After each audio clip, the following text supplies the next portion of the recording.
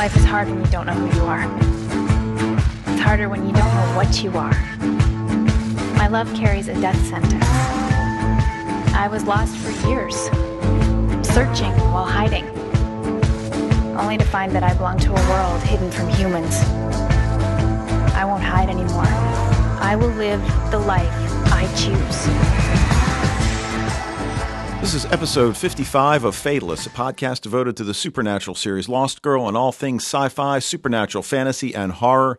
My name is Dave, and I'm joined, as always, by my co-host Wayne. And Wayne, it's good to be back in the same room again. Yeah, back in the studio. It's been... I literally cannot remember the last time that I was here. I know. In fact, I had to clean off your little work table there. It was piled high with stuff. Oh, come on, man. I even got got respect the space. Even got the polish out and polished up. Okay, that's a lie. But, I wasn't even believing that. Okay, so. but I did clear out all the junk. But yeah, good to be back together and got a lot to talk about. Finally, an episode that we agree on. Yeah. It's bound to happen. It was bound to happen. Unfortunately, we both thought it was pretty good. We'll get to that in a little bit. We're kind of in a downtime in terms of genre television. There, all these shows going into hiatus, and Revolution, last time they went into a 4-month hiatus. I'm not sure. They haven't really said this time, but we're recording on Wednesday night, so Arrow is doing their last episode, I believe, until they're going into hiatus. Yeah, tonight's the mid-season finale. Supernatural had their mid-season finale last night. What else? Oh, I guess is Agents of S.H.I.E.L.D. Well, Agents of S.H.I.E.L.D. had a rerun on right. This. I think they're still. I think they have one more next week. Really, just one more? Wow. And then Sleepy Hollow, I believe, is also on hiatus, right? Now, when did this start? When did this mid-season finale start? I like it. Yeah, it's actually, I guess, kind of a nice little break, actually, a little bit. Though I just picked up American Horror Story Asylum from the library today, so I'm not exactly going to go to bed early now. That's the second season. Yeah. Okay.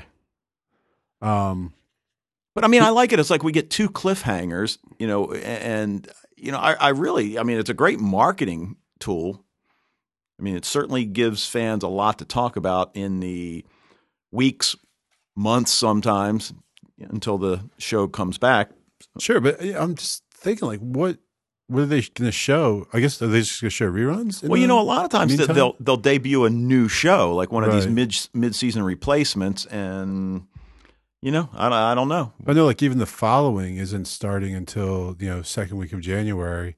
Obviously that's not a new show, but I was just wondering that with all these shows, like, not being on hiatus, what is going to fill the void? Yeah, well, we'll see. For me, right now, I'm up to season 5 in Andromeda, and that's it. And I'll tell you, I'm a little disappointed. Not so much in the storytelling, the absence of one character, and I'm not going to spoil it for anybody, but I'm a little disappointed. I think longtime listeners will know.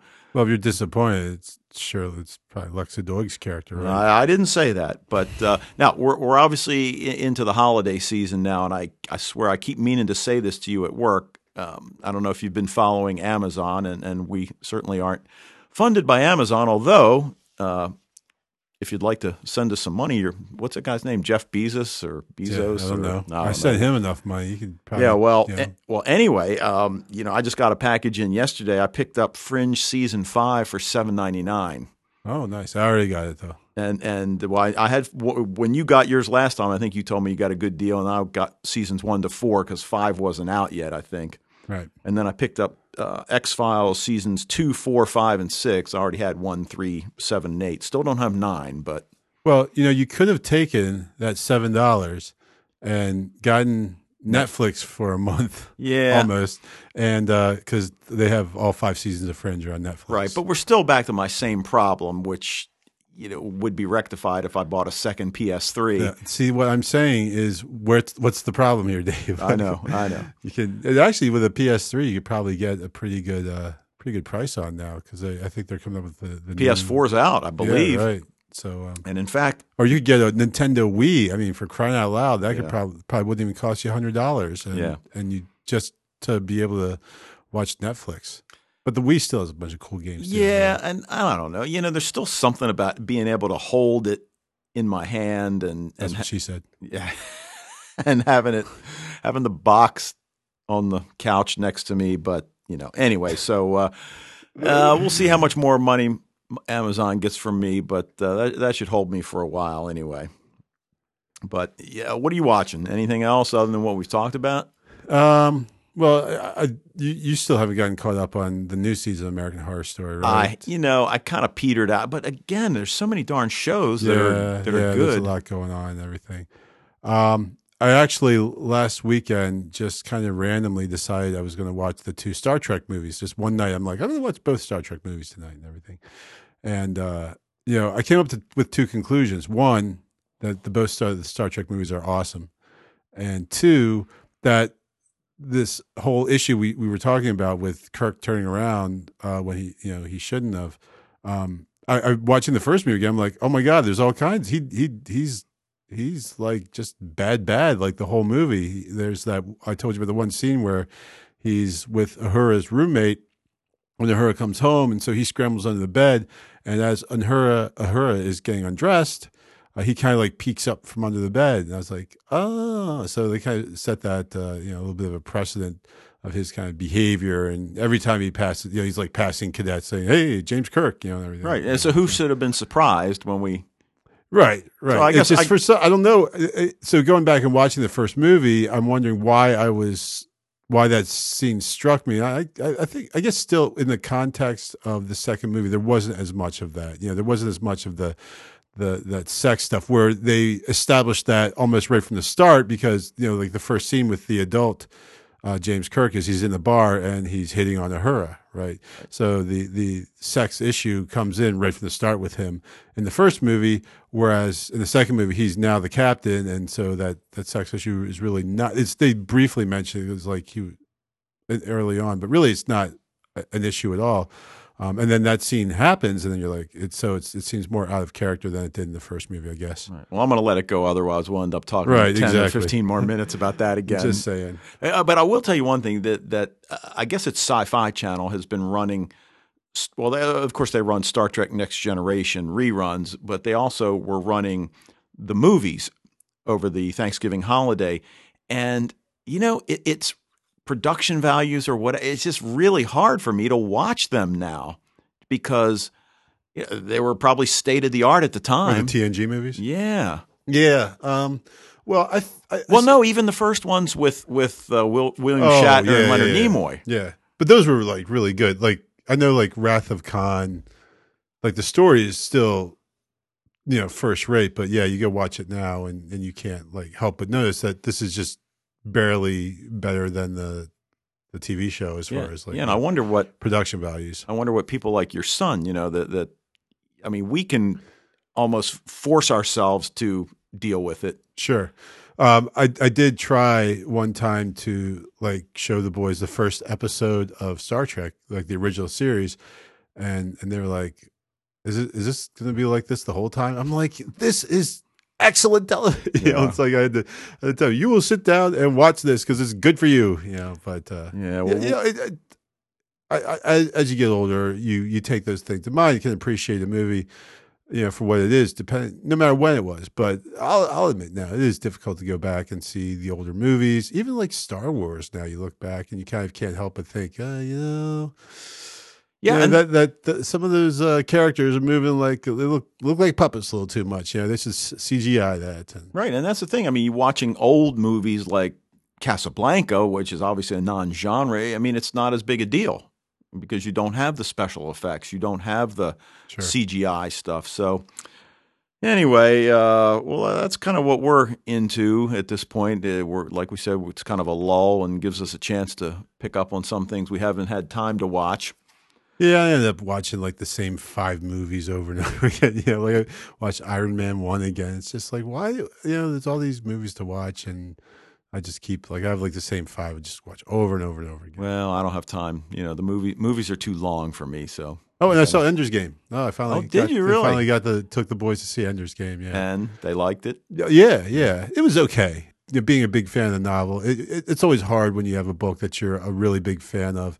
The movie's never going to measure up at all, and it's like I almost thought of doing like a take 5 with Brendan and Sean, just because the whole way home, the movie theater is probably like a half hour, 35 minutes away from home, and the whole way home they're just like, well, they should have had this in there, and they should have had this in there, and then well, what'd you think about it? Oh, it was awesome. Like it was awesome, but then the whole time they're like just picking that and pulling it apart. And there's things that obviously weren't in there, because when you read a book, you have your favorite parts of the book, and you have the parts that you think are awesome, and like, if I made this movie, this would definitely be in. And then the director makes a different choice, and you're like, he didn't have the part that I love in there. So, but well, I think that'd be great if you did that with the boys. Yeah, maybe I will.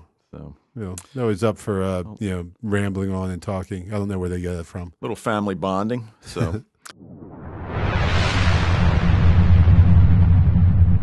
all right. Well, why don't we do some news? I got a couple items, and 2 of them are related to Arrow. First one. Now, I think most genre fans have heard that The Flash is going to be getting his own full-fledged show, and now it's going to also get his own full-fledged pilot instead of a backdoor pilot that was going to piggyback on Arrow. So was this the superhero who goes around in a trench coat and exposing himself to people? I believe it is, yes. Okay. Now, producer Andrew Kreisberg is here to explain that that's a good thing, and that the viewers are going to get to meet Grant Gustin's version of Barry Allen, a.k.a. Future Flash. And I took a look at this actor, Grant Gustin. He looks like he's about 11. He's been in I guess he doesn't have a wide array of credits, 90210. I mean, he's definitely like teen heartthrob-ish. But, we'll see. Anyway, so producers had planned to introduce the concept for a Flash spinoff with a backdoor pilot in episode 20 of Arrow next year.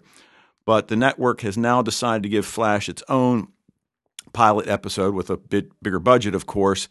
And Kreisberg says that should make things run a lot smoother. He told TV Line that episode 20 is now just going to be an episode of Arrow, which worked out well because the whole backdoor pilot concept had messed with the pacing of Arrow, and they were going to have to really change the storyline that they had planned.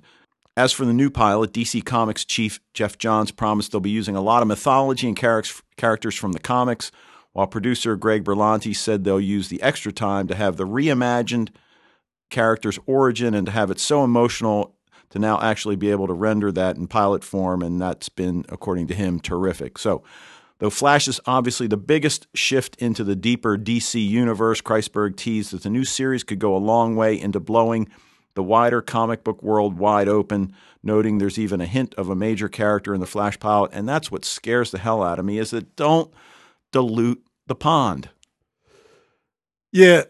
Well, and it's funny because I remember when Arrow first came up, I remember thinking that sounds like a great idea, but then I also think, well, the Green Arrow was, like from, again, I said before, my very limited knowledge of the Green Arrow, just coming from Super Friends, but he was like even just a minor character on the Super Friends, So I was like, how are they going to get a show out of this guy? And of course, where they went with it is making it very dark and Batman-like. And so that's really so the show is awesome, right? Because it's not like this goofy guy in green tights running around. It's well beyond that.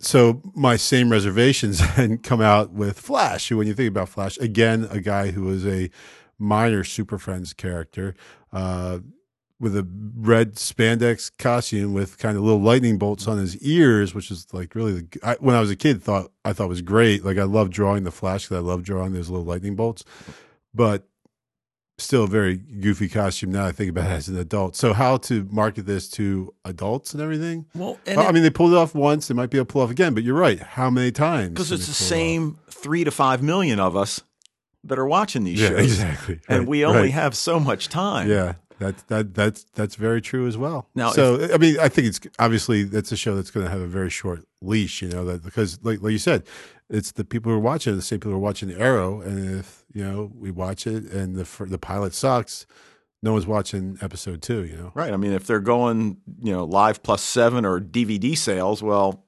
who knows? Now. Yeah. Also in the Arrow universe, the Queen and Lance families have been rocked by several family revelations. Therefore, it only makes sense that Alec Kingston's going to be back for another visit. The Doctor Who star is heading to Starling City to reprise her role as Dina Lance, Laurel and Sarah's mom. And the last time she appeared, she tried to prove that her dead daughter, Sarah, was actually alive. And we all thought she was nuts at the time, as did the characters in the show. No, I knew pretty much that her daughter was definitely coming back. Okay. Sarah obviously is alive and well and has been reunited with Oliver and her father, Quentin. So Kingston's set to return in the 14th episode, and this time she will share some serious screen time with Oliver, which is certainly a good thing. And finally, we do have an April 19th, 2014 return date for BBC America's Orphan Black, starring Tatiana Maslany. Nice. So, yes, absolutely. So it looks like it's about the same. We'll have a late spring, early summer, which is great. Yeah, it kind of comes in at where shows are winding down at the other end of it and everything. Right. So. And I imagine they'll probably do what a lot of shows do is run season one, maybe some kind of marathon or. Right. Yeah, which they actually just did like a month ago because I had deleted all of my Orphan Blacks and now they're all back again. So I'm gonna have to do something to my DVR so it doesn't do it again. Because like the Doctor Who 50th anniversary nearly made my DVR explode. I was like deleting 30 episodes a day. Yeah. Because they were just showing constantly for like that whole week. They were just showing Doctor Who 24/7. It was crazy. Right. And you probably have all the discs anyway, right? I do. So I realized that you can set it so that you only record first run episodes. Okay. So I'm like, oh, that's what I need to do. Too bad you can't set it to run ones that you don't have the DVDs for. Right. Like the classic ones would be nice. Yeah. Of course, they never run those. But right. All right. Well, anyway. All right. Well, why don't we do a little bit of listener feedback? Listener feedback. Yeah, baby. And we've got another feedback from Sally, and we'll take a listen to that, and then we'll comment. Hey, Wayne and Dave. It's Sally. I'm switching it up a little tonight. So, I also hope that other fans send you guys feedback too, because sometimes I feel like I'm the lone voice in the wilderness, but I know a lot of people listen to your podcast. So come on, folks, let Wayne and Dave know what you think. All right. So Massimo, you guys didn't like his shirt, or maybe just one of you. We've got to go shopping together and we'll get you guys some hip clothes because that shirt was awesome. So about the human thing, I think it was you, Dave. I think you were right. I think he did say, or Ebony said, not bad for a human. And it was a little ambiguous. I thought maybe that maybe she meant the eye that he regrew was human. But I also interpreted it as meaning that he was human. It was very surprising.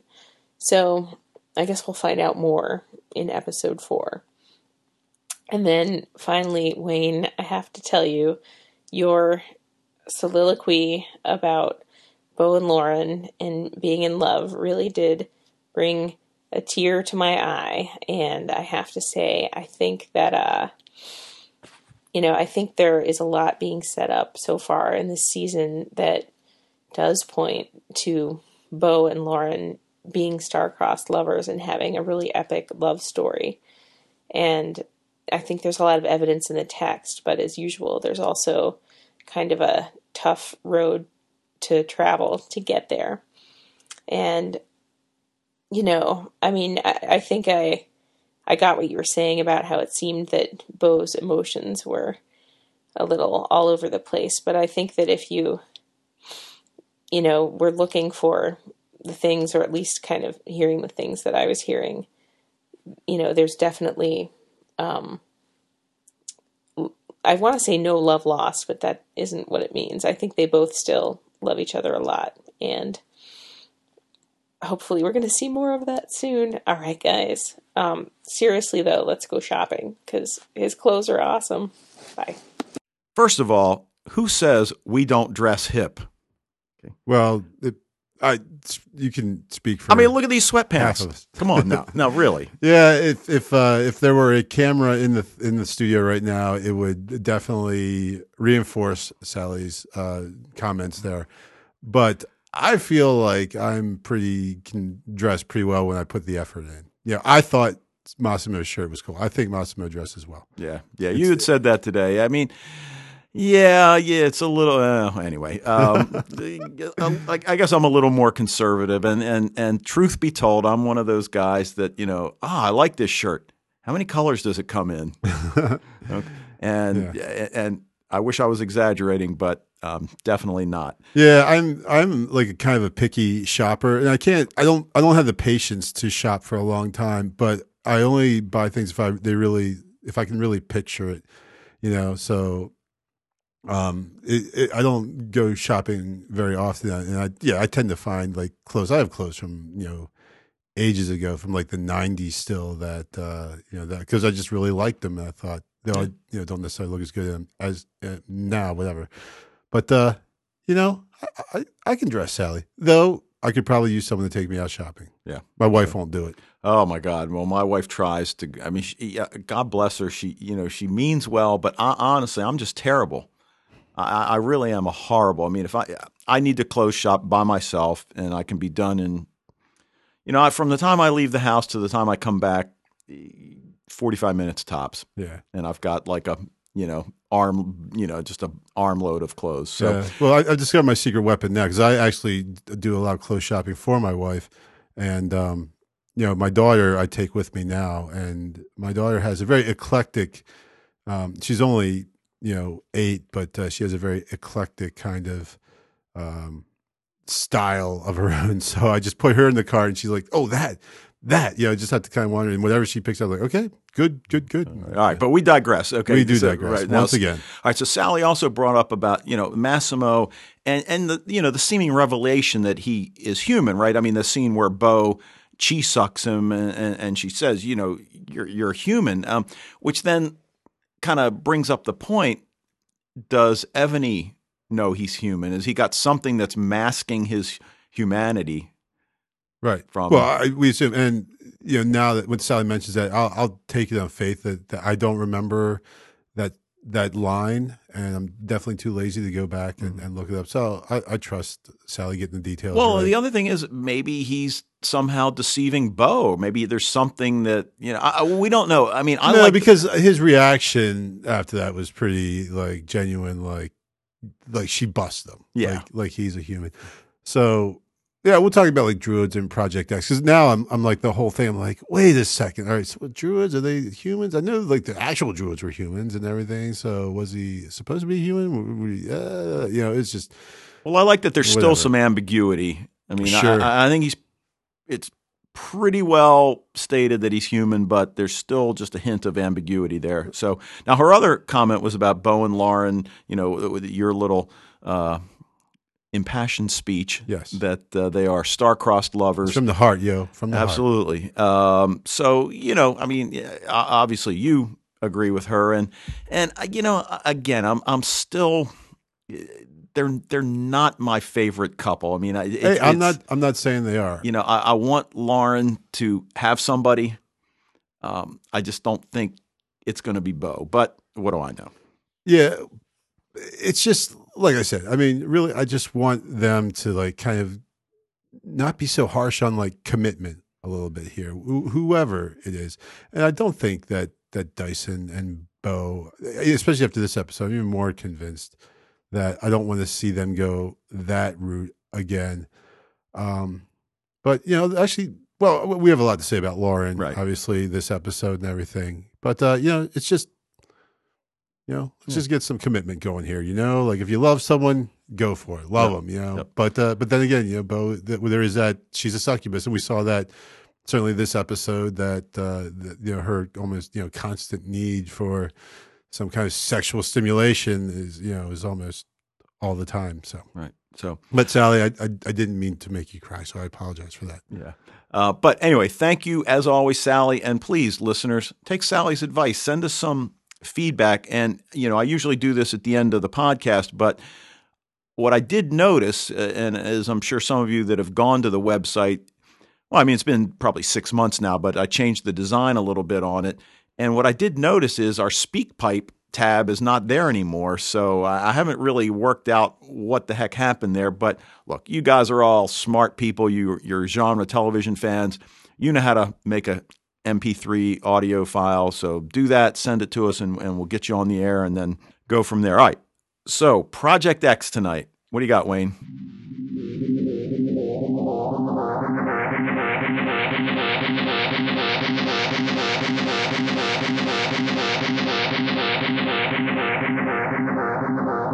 All right. Well, the first thing I have is we're talking about is the Druids. Now, when I say Druids, what's the first thing you think of, Dave? I think of the History Channel, and I think of England, and I think of You think of Stonehenge. Yes. Yeah. Right. So that's actually kind of a I don't want to say misnomer, mistake, because the Stonehenge was built by what I remember my high school English teacher is referring to as the Beaker people. This very much more ancient group of people in England. The Celts came around, kind of like right before Rome was kind of crawling out of the dirt. So around 600 BCE, the Celts came into Britain, and the Druids were the priests for the Celts, and they were really, well, like the priests and the professors, and they carried on the learning, and they were the culture and everything kind of tied up in one.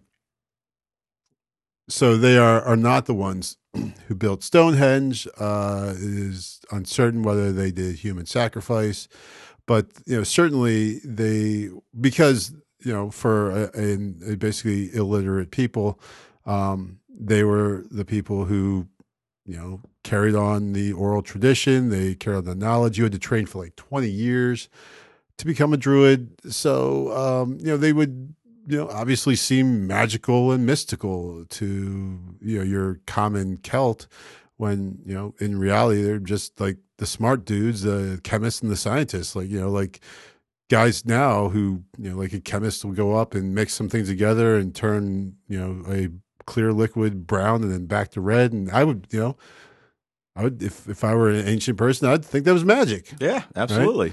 Right? So they can mix mercury with water and make an explosion. And, again, ancient person would be like, whoa, magic. It's not magic. It's just nature.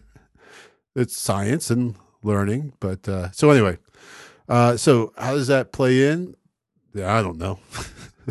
Except that, certainly Massimo or it's like Massimo or Massimo, right? It's like the two, like they keep switching up. Right. Like one character will pronounce it one way. Like I think Kenzie calls him Massimo and Bo calls him Massimo. So whatever. Either way, both got that Midwestern accent. Yeah, yeah. So, it could be that flat Minnesota accent, right? So anyway, but he certainly has a penchant for mixing together chemicals and everything. So. As far as obviously the regular Druids were human beings. They're humans. They're priests. So this whole time was he supposed to be human? And I don't know. Yeah, I mean maybe he was human, and he was for whatever his skill set was, he was welcomed into the Fae community and was, like you said, just known as Massimo the Druid. Right. No, we'll talk more about that. Okay. But yeah, and then. So the next is gargoyles. Yeah, that's what I was looking forward to hearing you talk about. So I know, Dave, that when you saw those gargoyles, your first thought was Weeping Angels, right. Doctor Who. Yeah, Blink, especially that final montage at the end of Blink with, you start to think, well, actually all statues are kind of creepy, aren't they? Well, we think problem solved, and then, oh no, problem's just beginning. There's all kinds of statues out there and everything. So what I did not know, actually, was that gargoyles, like I had heard, I remember from, world history and in college and everything that, gargoyles were put on the sides of cathedrals, meant like halfway to demonstrate the face of evil to the people, but also to ward off evil spirits. But actually their original purpose was as rain spouts, as to take the water and have it shoot out away from the building. So, obviously just as a drain is supposed to do, right? Okay. And so they just got to make them all fancy and stuff and everything. And then it got to the point where again, like in the Gothic era, they became like these hideous monsters on the sides of cathedrals that, were, as we said, had that dual purpose there and everything. But it does bring back the basic point that Stephen Moffat played off in Blink, with that things that are like not human or not animal, but yet resemble an animal or human, they're pretty creepy. Like you look at a mannequin, or a gargoyle or a statue and everything, and there's this inherent creepiness about them because it's something that kind of is a representative of the human form, but yet is not a human. Right. When especially their human form in a form that is not supposed to be able to move. I mean, they are stone. They are statues. I mean, that's that whole metaphor about standing like a statue, or I guess that's actually a simile. But Right. And in Blink, it's the same thing. You turn around and then you look back, and they're 10 feet closer to you, and it's same here. Yeah, absolutely, absolutely. And so when we see on television statues moving, it like really freaks me out. And that's why, like, the first time I saw like a living mannequin, like I jumped. I was like, whoa, because like mannequins aren't supposed to move, and all of a sudden one moves a little bit, and you're like, oh my god, just because it's not supposed to happen. Doctor Who, Rose. Exactly right. The episode Rose plays on that same kind of innate fear. Yep, of moving mannequins. Is that it on gargoyles? That's Project X for the week. Okay, done. Well, just to kind of extend it out just a little bit. Now, who is it that says in the episode that gargoyles serve a higher authority? Was it the Una Mens say that? I think it was. It seems like I can't believe I didn't write that down. Would say. They attack whoever threatened their masters. Oh, no. Elder Faye. I think it might have been Massimo. Massimo or Massimo. Yeah. You see, now we're doing it right. Yeah. Yes. The creepy drug dealer druid dude. Right. So then I'm pretty sure he says it because he's surprised. When we were talking about this the other day, like the whole plot that he has and everything. So, his shock when Bo reveals the gargoyles is like genuine. Yeah. But it seems like the whole rest of the plot to trap them inside that was all still his plan, to trap them inside the apartment. It's just he didn't expect the gargoyles to be there. Right. So, all right. Well, we've got basically 4 storylines. We've got Bo, who's trying to kind of blend back into her former life. We've got Tamsin's, the end of her regeneration. We've got Lauren, which, again, I mean, for the second or third week in a row, I mean, we don't see a lot of her, but boy, what we see is powerful. And then Kenzie. But, just first thoughts. I mean, look, obviously the biggest reveal possibly of the whole series is that the Una Mens tell Bo they know she's chosen a side, that she is now aligned. Yeah. But she doesn't know it, and we find out she is aligned dark. Yeah, you love that because like Bo comes in with all this bluster and confidence, and they're like, "Well, we came for the unaligned succubus. You are not unaligned." She's like, "What?" Like you just see her, like all that confidence just drains straight out of her face. Well, right, like you said, she comes in. You may not know who I am. I do what I want to do. Nobody tells me what to write, and then boom. Yeah, they just nail her. Like it's almost worse than killing her, right? They just kind of deflate it, and it opens up so many story possibilities. You think? Her relationship with Dyson, her relationship with her grandfather. Yeah. So, I mean, well, really, those light Fae bigots are going to have to deal with it a little bit, won't they?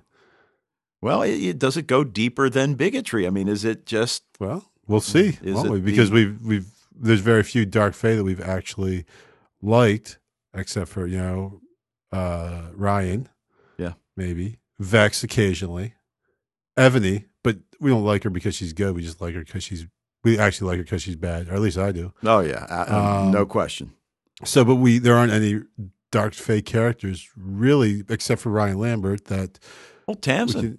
Tamsin, right? Duh. Yeah. Right. Tamsin as well. All right. So there's but there's very few. Most of the dark Fae, the minute they're dark Fae, we automatically have, again, as a bigot would do, you get an impression of that character right away because of who he or she is.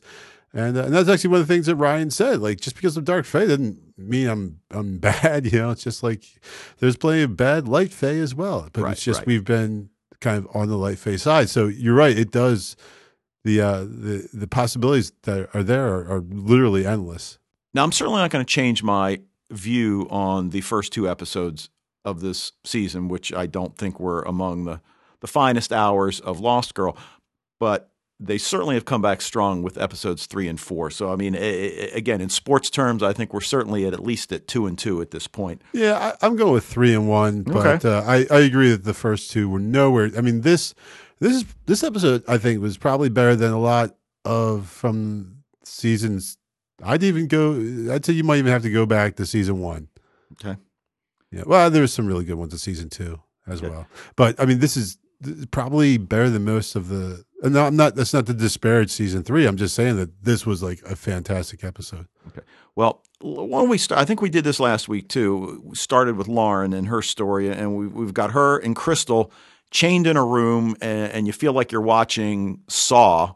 I'm not sure. I only saw the first Saw. I didn't. Yeah, that's the only one I saw. And I didn't actually even see the whole thing. I didn't see the last 6 minutes. And we've got Crystal lying there. Oh, this is all my fault. I believe them. Well, we didn't mention like the title or the writer or director yet. Good point. You want to? Sure. So it is named Turn to Stone, and it was written by Michael Grassi and directed by Paolo Bartzman. I guess that's a good sign, though, that we were so excited to jump into the discussion that we forgot about that. Right. And, again, like, Paolo Bartzman, I think pretty much, at least I have liked pretty much every episode he's touched. So, yeah. Now but the writing was good as well. Right. Now, this is Michael Grassi's first Lost Girl episode, and I did notice that he's slated to do at least a couple more this season that already have titles attached to them. So, looking for it. I guess he did some work on Degrassi, which I never really saw other than just flipping the dial around. But it looks like he's going to do episode 10. Yeah. So anyway, that's certainly good. All right. So we've got Lauren and Crystal, and the voice comes over the speaker and refers to her. First it's like, "Good to see you back, Lauren," or should I say, I swear, I've listened to it now 3 times. It's Trick. I'm convinced it's Trick. You had said that, and when I went back and watched it, I can definitely hear Trick in there. I'm not convinced it's Trick, mostly because I'm like, why? Why would he need to do any of this? It doesn't make any sense at all for it to be Trick. But you're right. The voice definitely sounds like Rick Hallen's voice, kind of. Well, I guess I could see it, but again, the thing that's holding me back is just like, why would it be Trick? Why would Trick do all this? Why would he even need to do all this? Right.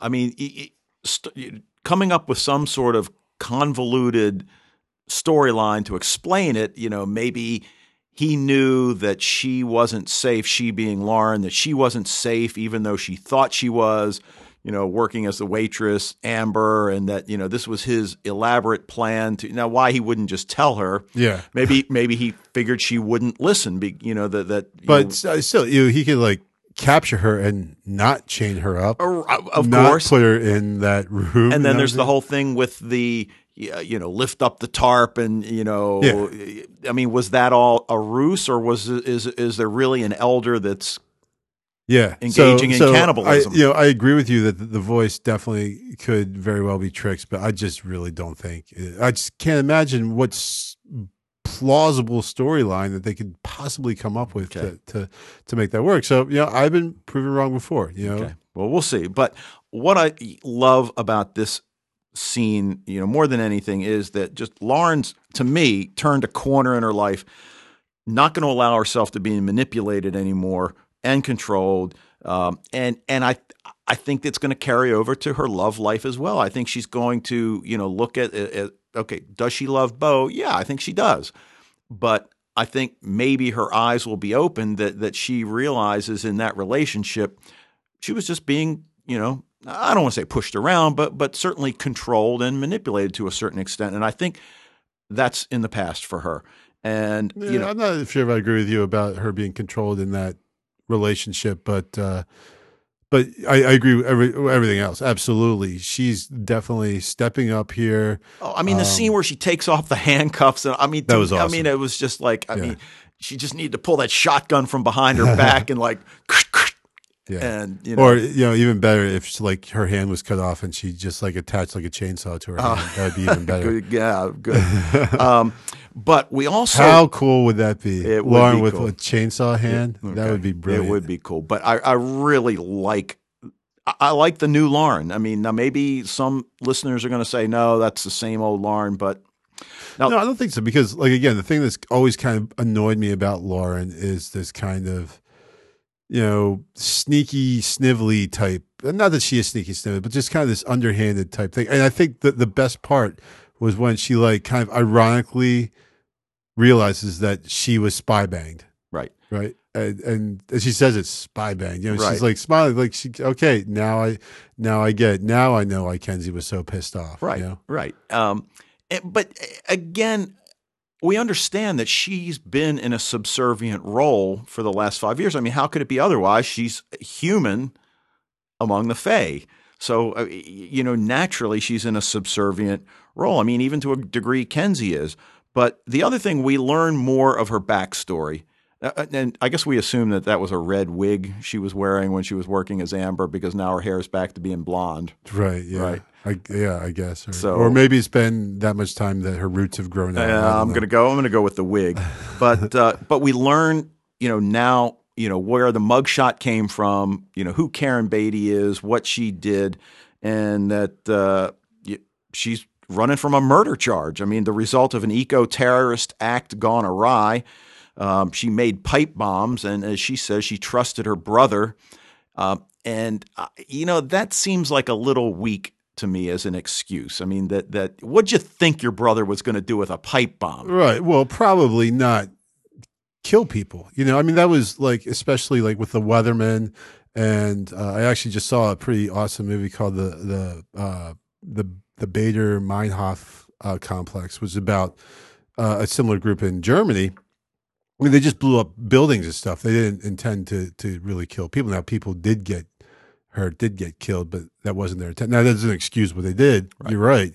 But, that's like, I could see how she wouldn't have wanted people to be hurt. That they were just I agree, but meant to blow up a pipeline, a pipeline. But you're absolutely right. Again, that you make that choice to get involved in something like that, and, things can go badly wrong. Right. And I think to a certain extent, we're looking at Lauren's redemption at some point, for these acts where I believe she says 11 people died. Yeah. Okay. So now the other thing is she thinks Hale is the man behind the curtain. You know what? Yeah, I was like, why should this happen? Like, oh, well, because she doesn't know that Hale's not the Ash anymore, right? Okay. But so she's just right. And Hale was a real douche the last time she saw him, right? True. That's true. So I don't think it was, because at first I was like the same thing, like why? And I'm like, oh yeah, because the last time she saw Hale, he was still being the a-hole Ash, and for all she knows, that he's actually like the real Ash now. And so who else would be able to pull off something like that than the Ash himself, right? But we do see at the end of her scenes that the door opens and it's revealed who has her, and obviously she realizes it's revealed to her, not right, to us. Exactly, not to us, but she does realize it's not Hale. Right. So, because who is it? It's Trick, of course. I already said that. Come on. I don't think so, but It could be. All right. We've actually gotten away. We used to have remember we used to have like a prediction section. We did a really section. We just gotten away from all that stuff. Well, we should maybe at the end. I predict it's Trick. Right. You got to save it for the predictions segment, dude. Okay. Well, I'll have to go first because you might say it then. All right. Now I'm not going to say it because I don't think it's Trick. Right. Okay. I just told you that. All right. Okay. I got you. All right. Now, the other thing we see. And Dyson's obviously in this episode a lot, but I don't want to say his appearances really don't add a lot of meaning, a lot of meat to the episode, but they don't really. Well, there's some meat in that first scene. Well, there is some, we're back to season 1, where we Right. open with a sex scene each Yeah. week, which is not necessarily a bad thing. Yeah. So, I mean, is it that Bo has been, and we have no idea how long she's been away.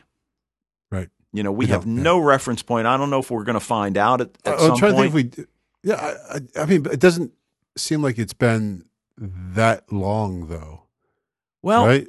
I mean, it's been long enough that Kenzie and Lauren are at least on reasonably good speaking terms. Right, but they forgot about Bo, right? I mean, take Bo out of their lives, and why would they be at odds with each other? Right? Well, right, but is it? Yeah, true. Okay, but I don't know. But you're right. We don't really have any kind of reference point. Sometimes it seems like a lot of time has passed.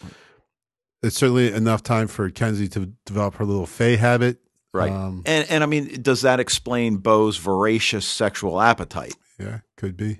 But I noticed in that scene, because we always kind of got on Dyson for working out in his jeans and everything. The guy doesn't even take his jeans off to have sex, so Yeah. it's like, so why would he not? Why would he take them off to work out? Right. Right. Like, he just refuses to take those. He must really like those jeans. He's just Right. like, I just love the fit, man. Well, I guess in a departure we see Bo in the at the punching bag this time, right. which was kind of cool. Yeah. I like that. She looks like she knows her way around a punching bag. Actually, I wouldn't want to mess with her. But the other thing is that and look, obviously we've talked about it. Obviously, a lot of the listeners, a lot of the chatter out on the internet, Dyson, Bo, and Lauren, and that Dyson makes several comments. I mean, he has the one where he's worried that he's lost Lauren.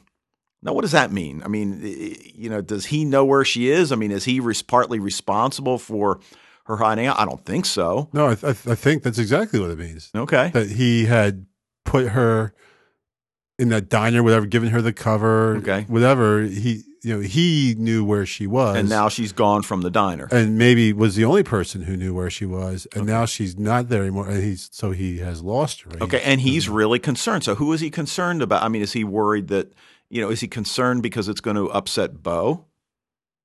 I mean, that's what I'm going with. Now, again, maybe I'm being naive here. Well, I think Dyson has matured quite a bit in season 3. Well, that's not really necessarily the word, but his outlook has changed. He used to be he was always so petulant and angry for seasons 1 and especially season 2, and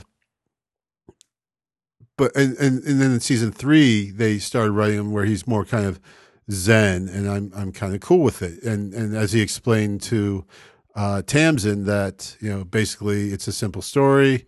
I loved her. I lost my love. By the time I got back, she was in love with someone else, and that he seems kind of fatalistic Resigned to about his it. fate, Yeah, right. resigned. But as we've also said before, part of that resignation is the knowledge that, well, I might have to wait 60 years, 50, 60 years, but Lauren's going to die. And then I can just, move right in. So that, again, he might be thinking long term, though there's really nothing he's given any indication that he's thinking like that recently. I think just basically he's resigned, not necessarily resigned, but has kind of gotten okay with it and realized that, as Sting says, if you love someone, set them free. That sounded bad when we talked about it the first time. Him like, well, I'll just wait till Lauren dies, and then it still sounds bad. But Yeah. but But that's what I'm saying. I don't see it as being like that because that's calculating, right? I don't see it as being or pragmatic. Right. Yeah, I think he's just has realized that yes, I love Bo, but she loves Lauren, and I have to be cool with that. Well, and he does, or you could argue that then he needs to fight for her. And I think what I like, and again, I think a lot of people would disagree with me, is that I think he respects both. I mean, I think he respects Lauren, and I think he respects Bo. I think he respects their relationship, and any fighting he does for it, I think he's going to fight fair, whatever that actually ends up meaning.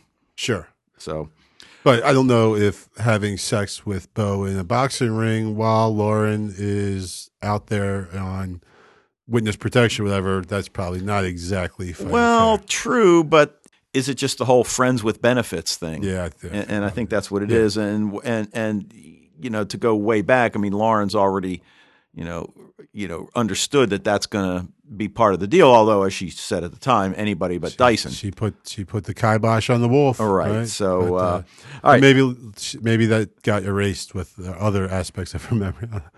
All Conveniently erased or whatever. But yeah. Anyway, I mean, whatever.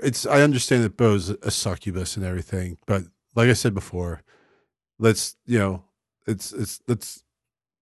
some monogamy in here, maybe just a little bit. I know she's whatever part of the show has been that, but it's not like it's an evil thing, right?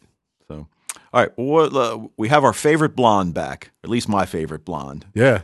It's awesome I really like Teenage Tamsin. And I think we mentioned the actress's name last time. I didn't write it down this time, but she's awesome. Yeah, she was really, really good.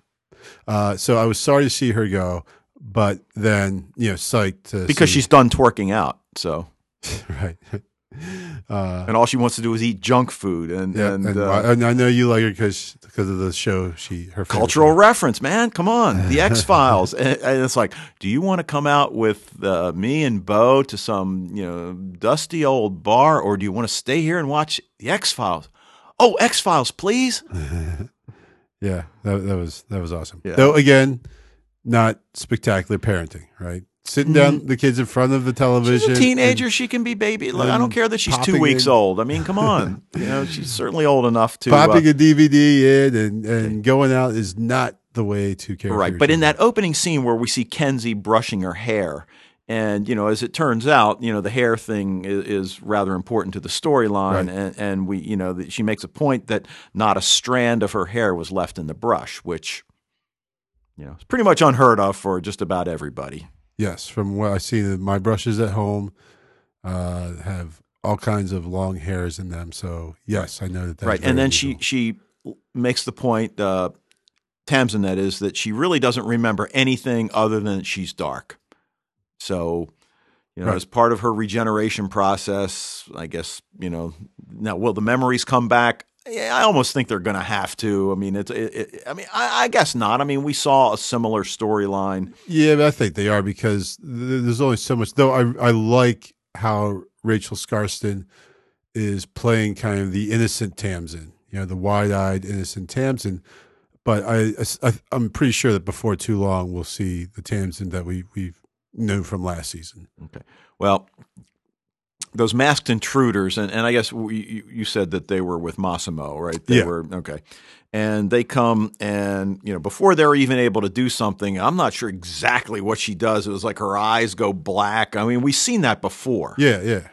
And it's like the Valkyrie thing, where she looks quite scary. And so, so she wards them off, but then she's like falls to the ground in pain, holding her back. And of course we, learn that, those are her wings. Yep.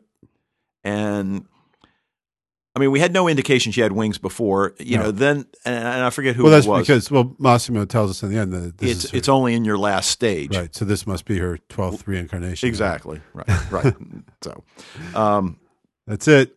Unless River Song passes some more lives onto her, then, Right. Now, she does, Bo hates me because I'm dark, and then that's the whole thing where she's asking, Bo, Dyson if Bo's his girlfriend, and, we covered that. I did like Massimo's line that tells her she's been playing house with the ambiguously fey duo. Yeah. That was pretty good. There haven't been as many. What that's referring to, right? Yeah, from the Saturday Night Live. Right. Yeah. There haven't been as many, really witty lines this season, but that was certainly, one that got me. That was a good one for sure. Are we officially talking about Tamsin now, by the way? I guess we are, yeah. Because you'd mentioned that AKA scene, the harbinger of death. Right, exactly. But that scene in the police station where Dyson and Bo start with the dirty sex talk and using this shopping metaphor. And Tam's just like, oh, can I come? Yeah. You know, just like this whole wide-eyed, golly gee kind of innocence that was just hilarious. I mean, when you think about what Tamsin, how jaded and cynical she was last season, and now to see her as this, you know, this wide-eyed innocent is just, I mean, hats off to Rachel Skarsten. Well, yeah, because man. you really, I mean, vocal inflections when she did that in you know previous season. Yeah. Oh no. Well, it's just both. Right. She's really funny as both. You know, Yeah. as the Right. cynic, as the innocent. Both of them. She's hilarious. And what was as so both. great is, I mean, okay, we get like the elementary school age Tamsin, you know, liking like Lick-a-Maid and or whatever all that crap she was eating, and then even teenage, you know, Cheez-Its, right? right. But now even the adult, you know, it's like got the donut there, and just again, I guess it's part of the regeneration process. I don't know where she puts it though, man. Like, I the girl don't know doesn't where have she an ounce puts of it. Fat on her body. Yep. The other interesting thing, you know, that the conversation she has with Dyson, you know, when she asks him, you know, was I a good cop? And you know, he tells her, I forget exactly what were you, but you were tough or you know something like that. And you know, I think she's trying to kind of piece together her past. I mean, I still think like you that it's going to come flooding back to her, and you know, she won't need to recover it this way. But now the other thing is, you know, when Massimo comes in, and really we've seen this now 2 weeks in a row, somebody putting a blade or somebody putting a weapon to Beau's throat, and it's Right. like, really? Well, this one was especially pathetic because you're like, because it's not like he had the blade hidden; he already had it out, and all of a sudden he makes some. Like, was it like so super quick that Beau was caught by surprise? Just like it, that was, yeah, that was, It was almost like That she was let him not- do it, just yeah. playing with him. yeah, it could be because that was just not believable that he could get the drop on Beau like Right. that. You know? But as a plot device, that was also when then, you know, Tamsin spreads the wings, you know, and Right. stop, release, witness. yeah, I mean, that was hardcore. Witness my power, I guess. Yeah, Okay. witness the wings. Yeah. So, yeah, pretty intense. So, again, I mean, I'm not sure how many more episodes till we get Tamsin that we knew back, but, you know, I'm liking what we're seeing so far. Yeah, my prediction will be probably sometime towards the end of the next episode. Okay. She'll be back. Well, maybe not quite like she was before because you know that was Tamsin after quite a few years of experience, right? That had the really super jaded Tamsin, but you know she'll probably get her memories back. I don't know. We'll see. But I would predict either. I'm saying the end of next episode, beginning of the one after that, somewhere in there. Yeah. Somewhere between now and the end of this season. Then is my exact, accurate pinpoint Okay. time. All right. So, anything else about Tamsin you want to throw out there? I don't think so. No. Now, you know, it's funny. I mean, we've talked about how, you know, there was certainly a period for, I think, both of us that we were not that fond of Lauren, and I think we're both really coming around to her character. And you know, I think we all loved Kenzie, and now I'm like, I'm just not feeling it again. It's you know, Well, no one likes a person who feels sorry for himself or yeah, herself. and this desperation is not attractive. No, not at all. And you know, okay, on the one hand, I get it. It was hard for her, but for her to say you left me to Beau, Yeah, I mean, okay, yeah, really. really, yeah, like that's not even close to being fair. And just that whole whiny, feeling sorry for myself type thing. It's like, come on, because Kenzie's really never been like that. You know, Kenzie's always been tough and a survivor, and you know, the one who's, you know, just we never see her, you know, whinging and complaining. Really, not too much at least. Well, you know. right, and I mean they're kind of reconnecting as BFFs, and that whole pitiful lament about not fitting in anywhere, and Yeah. you know, I mean, you know, alternately, I'm you know, like Sally, I'm like feeling like a little tear, and then thinking like, you know, this is totally contrived. I mean, are you, you know, this can't be real. Are you, you know, are you up to something? Right. Well, I don't know if she's up to something, but it's just kind of like the just I mean, weird stuff happens this whole episode where characters are acting out of character. Right. And Which I love, by the way. Sure. Yeah. So is there some kind of rationale for that as in the overall story arc, or is it just the inconsistent writing? Yeah. But yeah, that was just that. You're right. At first you're like kind of sad, but then she starts saying, "You left me," la la la. And it's just like, oh, please, just like get over yourself, Ken. Yeah, I mean, because correct me if I'm, and I can't remember. Does Bo even say it's like I wasn't the one that like brought the black smoke into the? No, to Bo's credit, she doesn't say that. Yeah.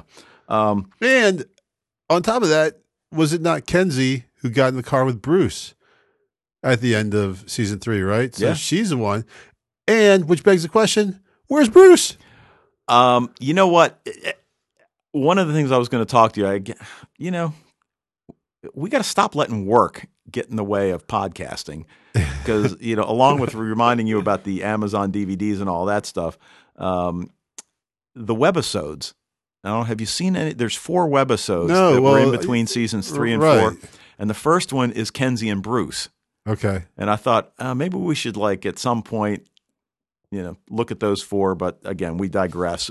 We should have. I know. We were talking about zombies and stuff that whole time, and we could have probably put in some time for those. Yeah, good point. Episodes. Okay. Well, we'll have to. We're slackers. Well, figure out who to blame on that. But the other thing, I blame the government. Yeah, there you go. All right, now Kenzie. The other thing is she's been stealing. Yeah. To support her fake cream habit. Yeah. She's a junkie. Yeah. She's a thief. Right. And she's a whiner. And I know, it's easy to dismiss, like when you said this the first time of calling her a junkie, a couple but it's true. I mean, it really is. That's how she's acting. I call it right from the start, man. Yep. She's demonstrating classic addictive behaviors. And stealing from the people that have taken you in. I mean, what's the consequence going to be when this is found out? I mean, now look, Trick already knows. The twig of Zamora. If I remember correctly, that was like a pretty powerful thing. Like that's messed up, right? And I mean, Trick already knows she's been stealing. I'm not sure he knows why she's been stealing from him. I don't think he knows. I mean, I don't think we have any indication. Well, and he handled it was just like in a kind of, oh, you crazy Kenzie, come on, put it back, like that. When really it's like, don't you see this as problematic, Trick? So, who do we blame? We blame Trick. Yeah. And where's Trick been, by the way? Yeah, well, this is like the second episode with really no Trick, right? He's up in the little room with the microphone looking down on that bathroom where he's got the Lauren and Crystal handcuffed. Now, obviously, like most junkies, she's in debt to her dealer. Sure. And so now we come up with or Massimo comes up with the plan that, they need to get this plant that's growing in Lauren's apartment. And I figure some kind of Japanese something. Did we ever learn what he actually wanted it for? I don't think so. Yeah. So anyway, so they get that. But like you were saying, I'm tired of feeling helpless. I'm weak and vulnerable, and I kissed Dyson. That was pretty funny, though, the way she just kind of threw that in there again, like contrived. I mean, sure. I only really want to kiss Hale. I think I might be in love with him. Yeah, that bit was just whatever. Yeah, but I think it was funny though when she said, I'm in love with him. Yeah. Just kind of like mirroring the Hales, I like you speech. Yeah. And I mean, but that kind of goes with her character. I mean, really kind of unwilling to commit. I mean, she's certainly committed to Bo. I mean, as a true friend, I mean, she certainly has committed to Bo. I mean, there's no question there. But again, it's make a choice, make a decision, take a chance. I mean, I guess we could argue she took a chance there with Nate at that one point. Take a chance on me. But, I don't really have any of you, what you do. I belong. Shut up. Jeez. And then Dyson, maybe I'm falling for all Dyson's whatever. But, when he tells her that His moves, Dave? she doesn't have to be Fae to be among them, and that he can teach her to be more than she is. Right, yeah. Like this kind of Obi-Wan stuff he pulls. But then he's Yeah. like, when the time's right, it's like, now seems like a pretty good time, Dyson. Yeah. But I mean, I think Dyson's distracted on, I think probably like we said a few minutes ago with finding Lauren for whatever reason, and we'll, I'm sure, Right. find out that reason. But I think it's safe to say Kenzie's, she slipped a little bit in the rankings. Right, but I think now that she's kind of come clean, I mean, that's like the first step to recovery is like, being honest about your problem. And so she admits that she has a problem. She says sorry to the people that she's hurt. And so now she's able to move on from there and kind of give over this whole idea of, becoming Fae through, Steroids. banned substances. Yeah.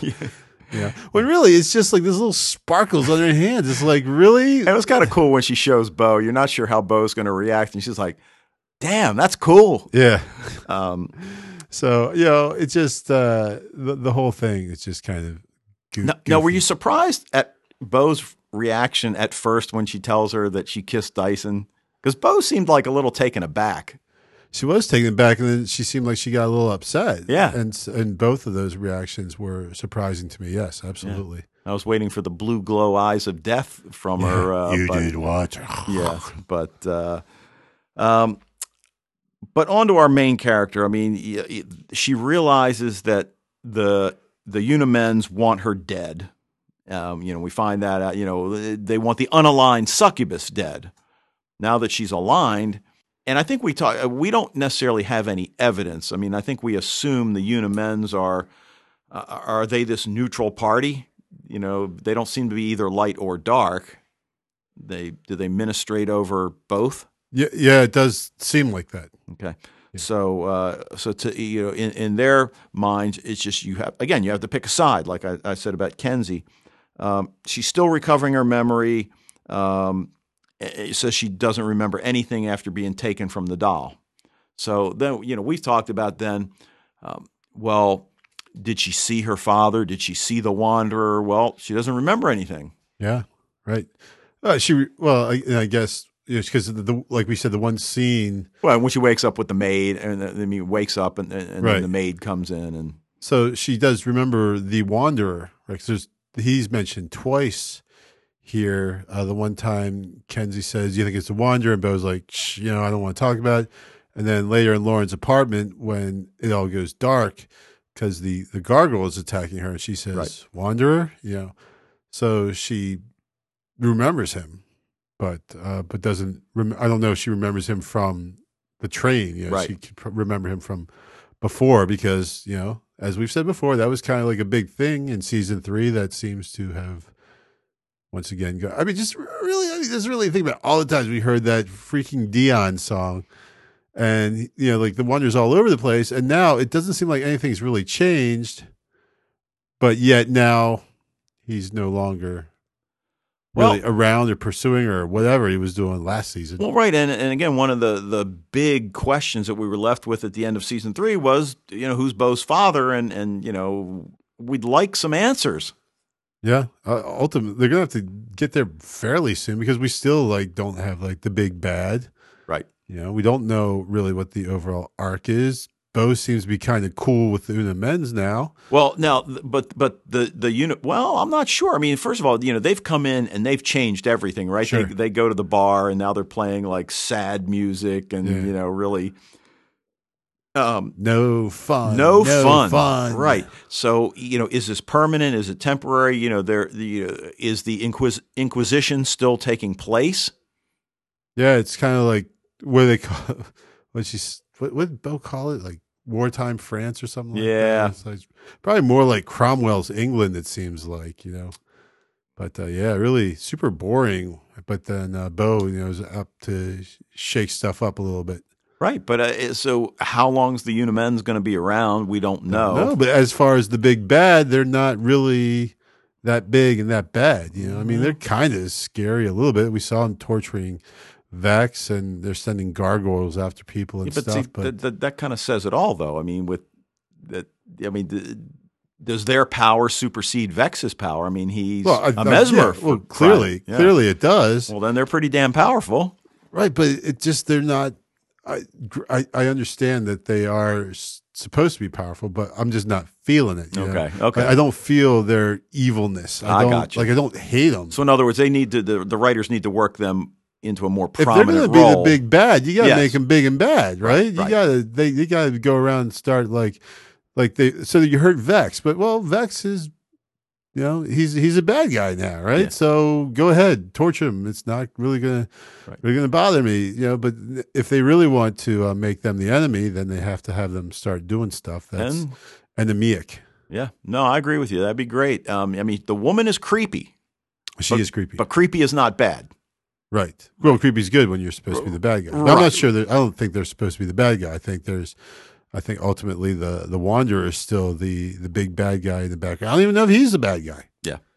I don't know. I just don't know. Well, you know, I'll tell you, as we talk about this, you know, there are a lot of questions that I think they're going to address. And if again, you know, is Evany now back into her role as the leader of the Dark?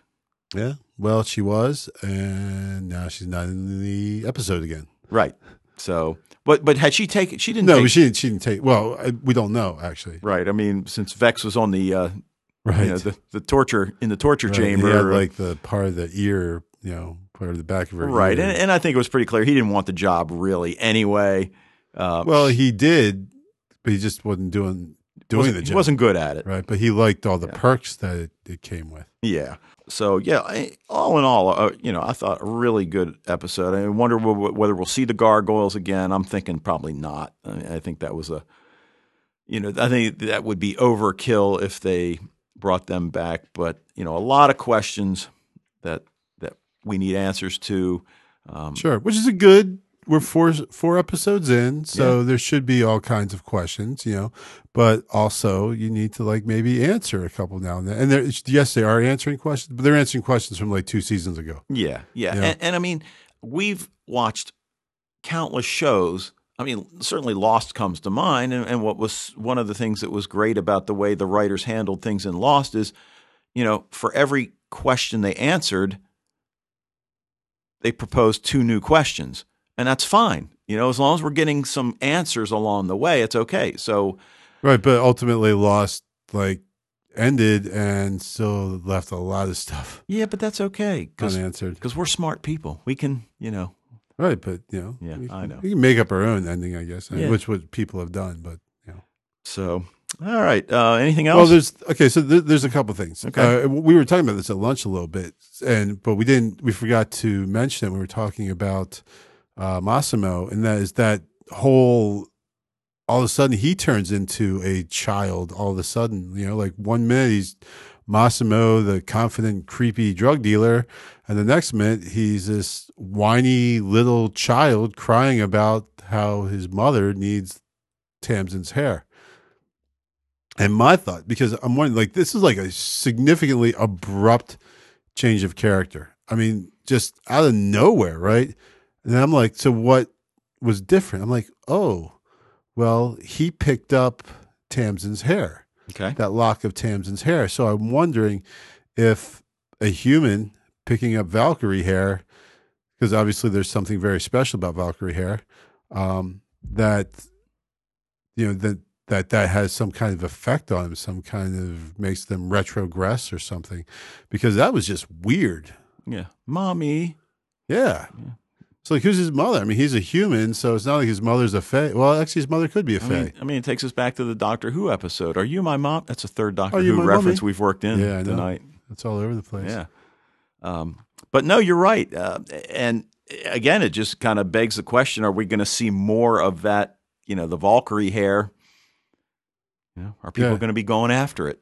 I think not. Well, I think it's she's too destroyed powerful though, now. right? Oh, right. Yeah. Well, I mean, Well, why weren't they before though? You know?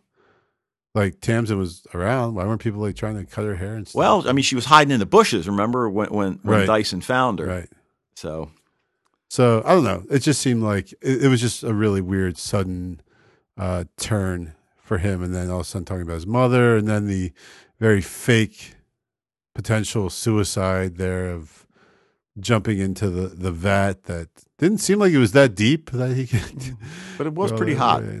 It was hot, but it just seems like it would burn his like knees off and stuff. Yeah. So, Yeah, true. I don't know. I don't know. But yeah, that was so. I'm wondering if like that Valkyrie hair might have something to do with it, and we'll see that. Obviously, if so, then we'll see more of that in the future. All right. Anything else?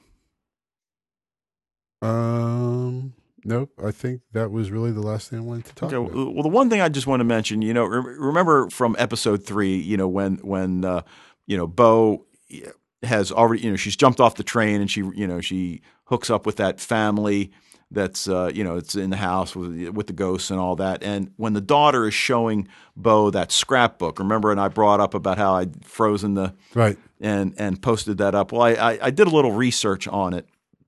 And now I mean, I have a background in desktop publishing and graphic design and all that. And there's, this is actually from what I didn't realize this, but even since the 1500s, it's known as lorem ipsum. So in other words, when you're working on like page layout designs, you throw these blocks of text in there just to see what it'll look like. Yeah, And- I actually, it's funny because I knew that from Okay. actually. You might not have heard, but it's this series of books called the Thursday Next series. No, I haven't. Yeah, it's really good. But in there, it would take me a while to explain how it comes up. But there is one part where they just as what you're saying about Lorem Ipsum. Okay, so anyway, that passage there that I don't have in front of me right now, but I posted on the website.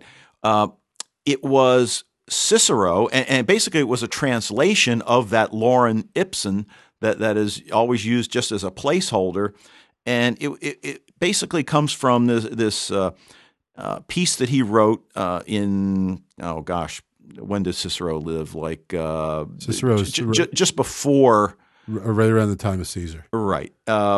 He was actually Mark Antony had him killed. So About the pleasure-pain principle, and the whole idea that anything you do pleasurable is going to come at a cost, and anything that you do that causes you pain will reap a benefit. And I guess then my question is there some meaning to the show about that? Or did the graphic designer that worked on that scrapbook, did he just put that in as a placeholder? But although I've never seen the English translation used as a placeholder. yeah, So anyway, so that's still out there. it's still out there. Not sure how it figures in, if at all, but I'll let wiser minds than mine decide that. All right. So you can drop us a line at fatalistpodcast@gmail.com. Check out the website, fatalist.podbean.com. And like I mentioned earlier in this podcast, apparently the SpeakPipe tab is down. So, look, you know how to record a voicemail. Just, send us an MP3 as an attachment. We'd love to, hear your comments. We're on Facebook, still trying to get tweets out, maybe about once a day just to keep you up to date on what our plans are. And please continue to access us through iTunes. Until then, Dave, you smell like sweaty gym dude, and I don't even care.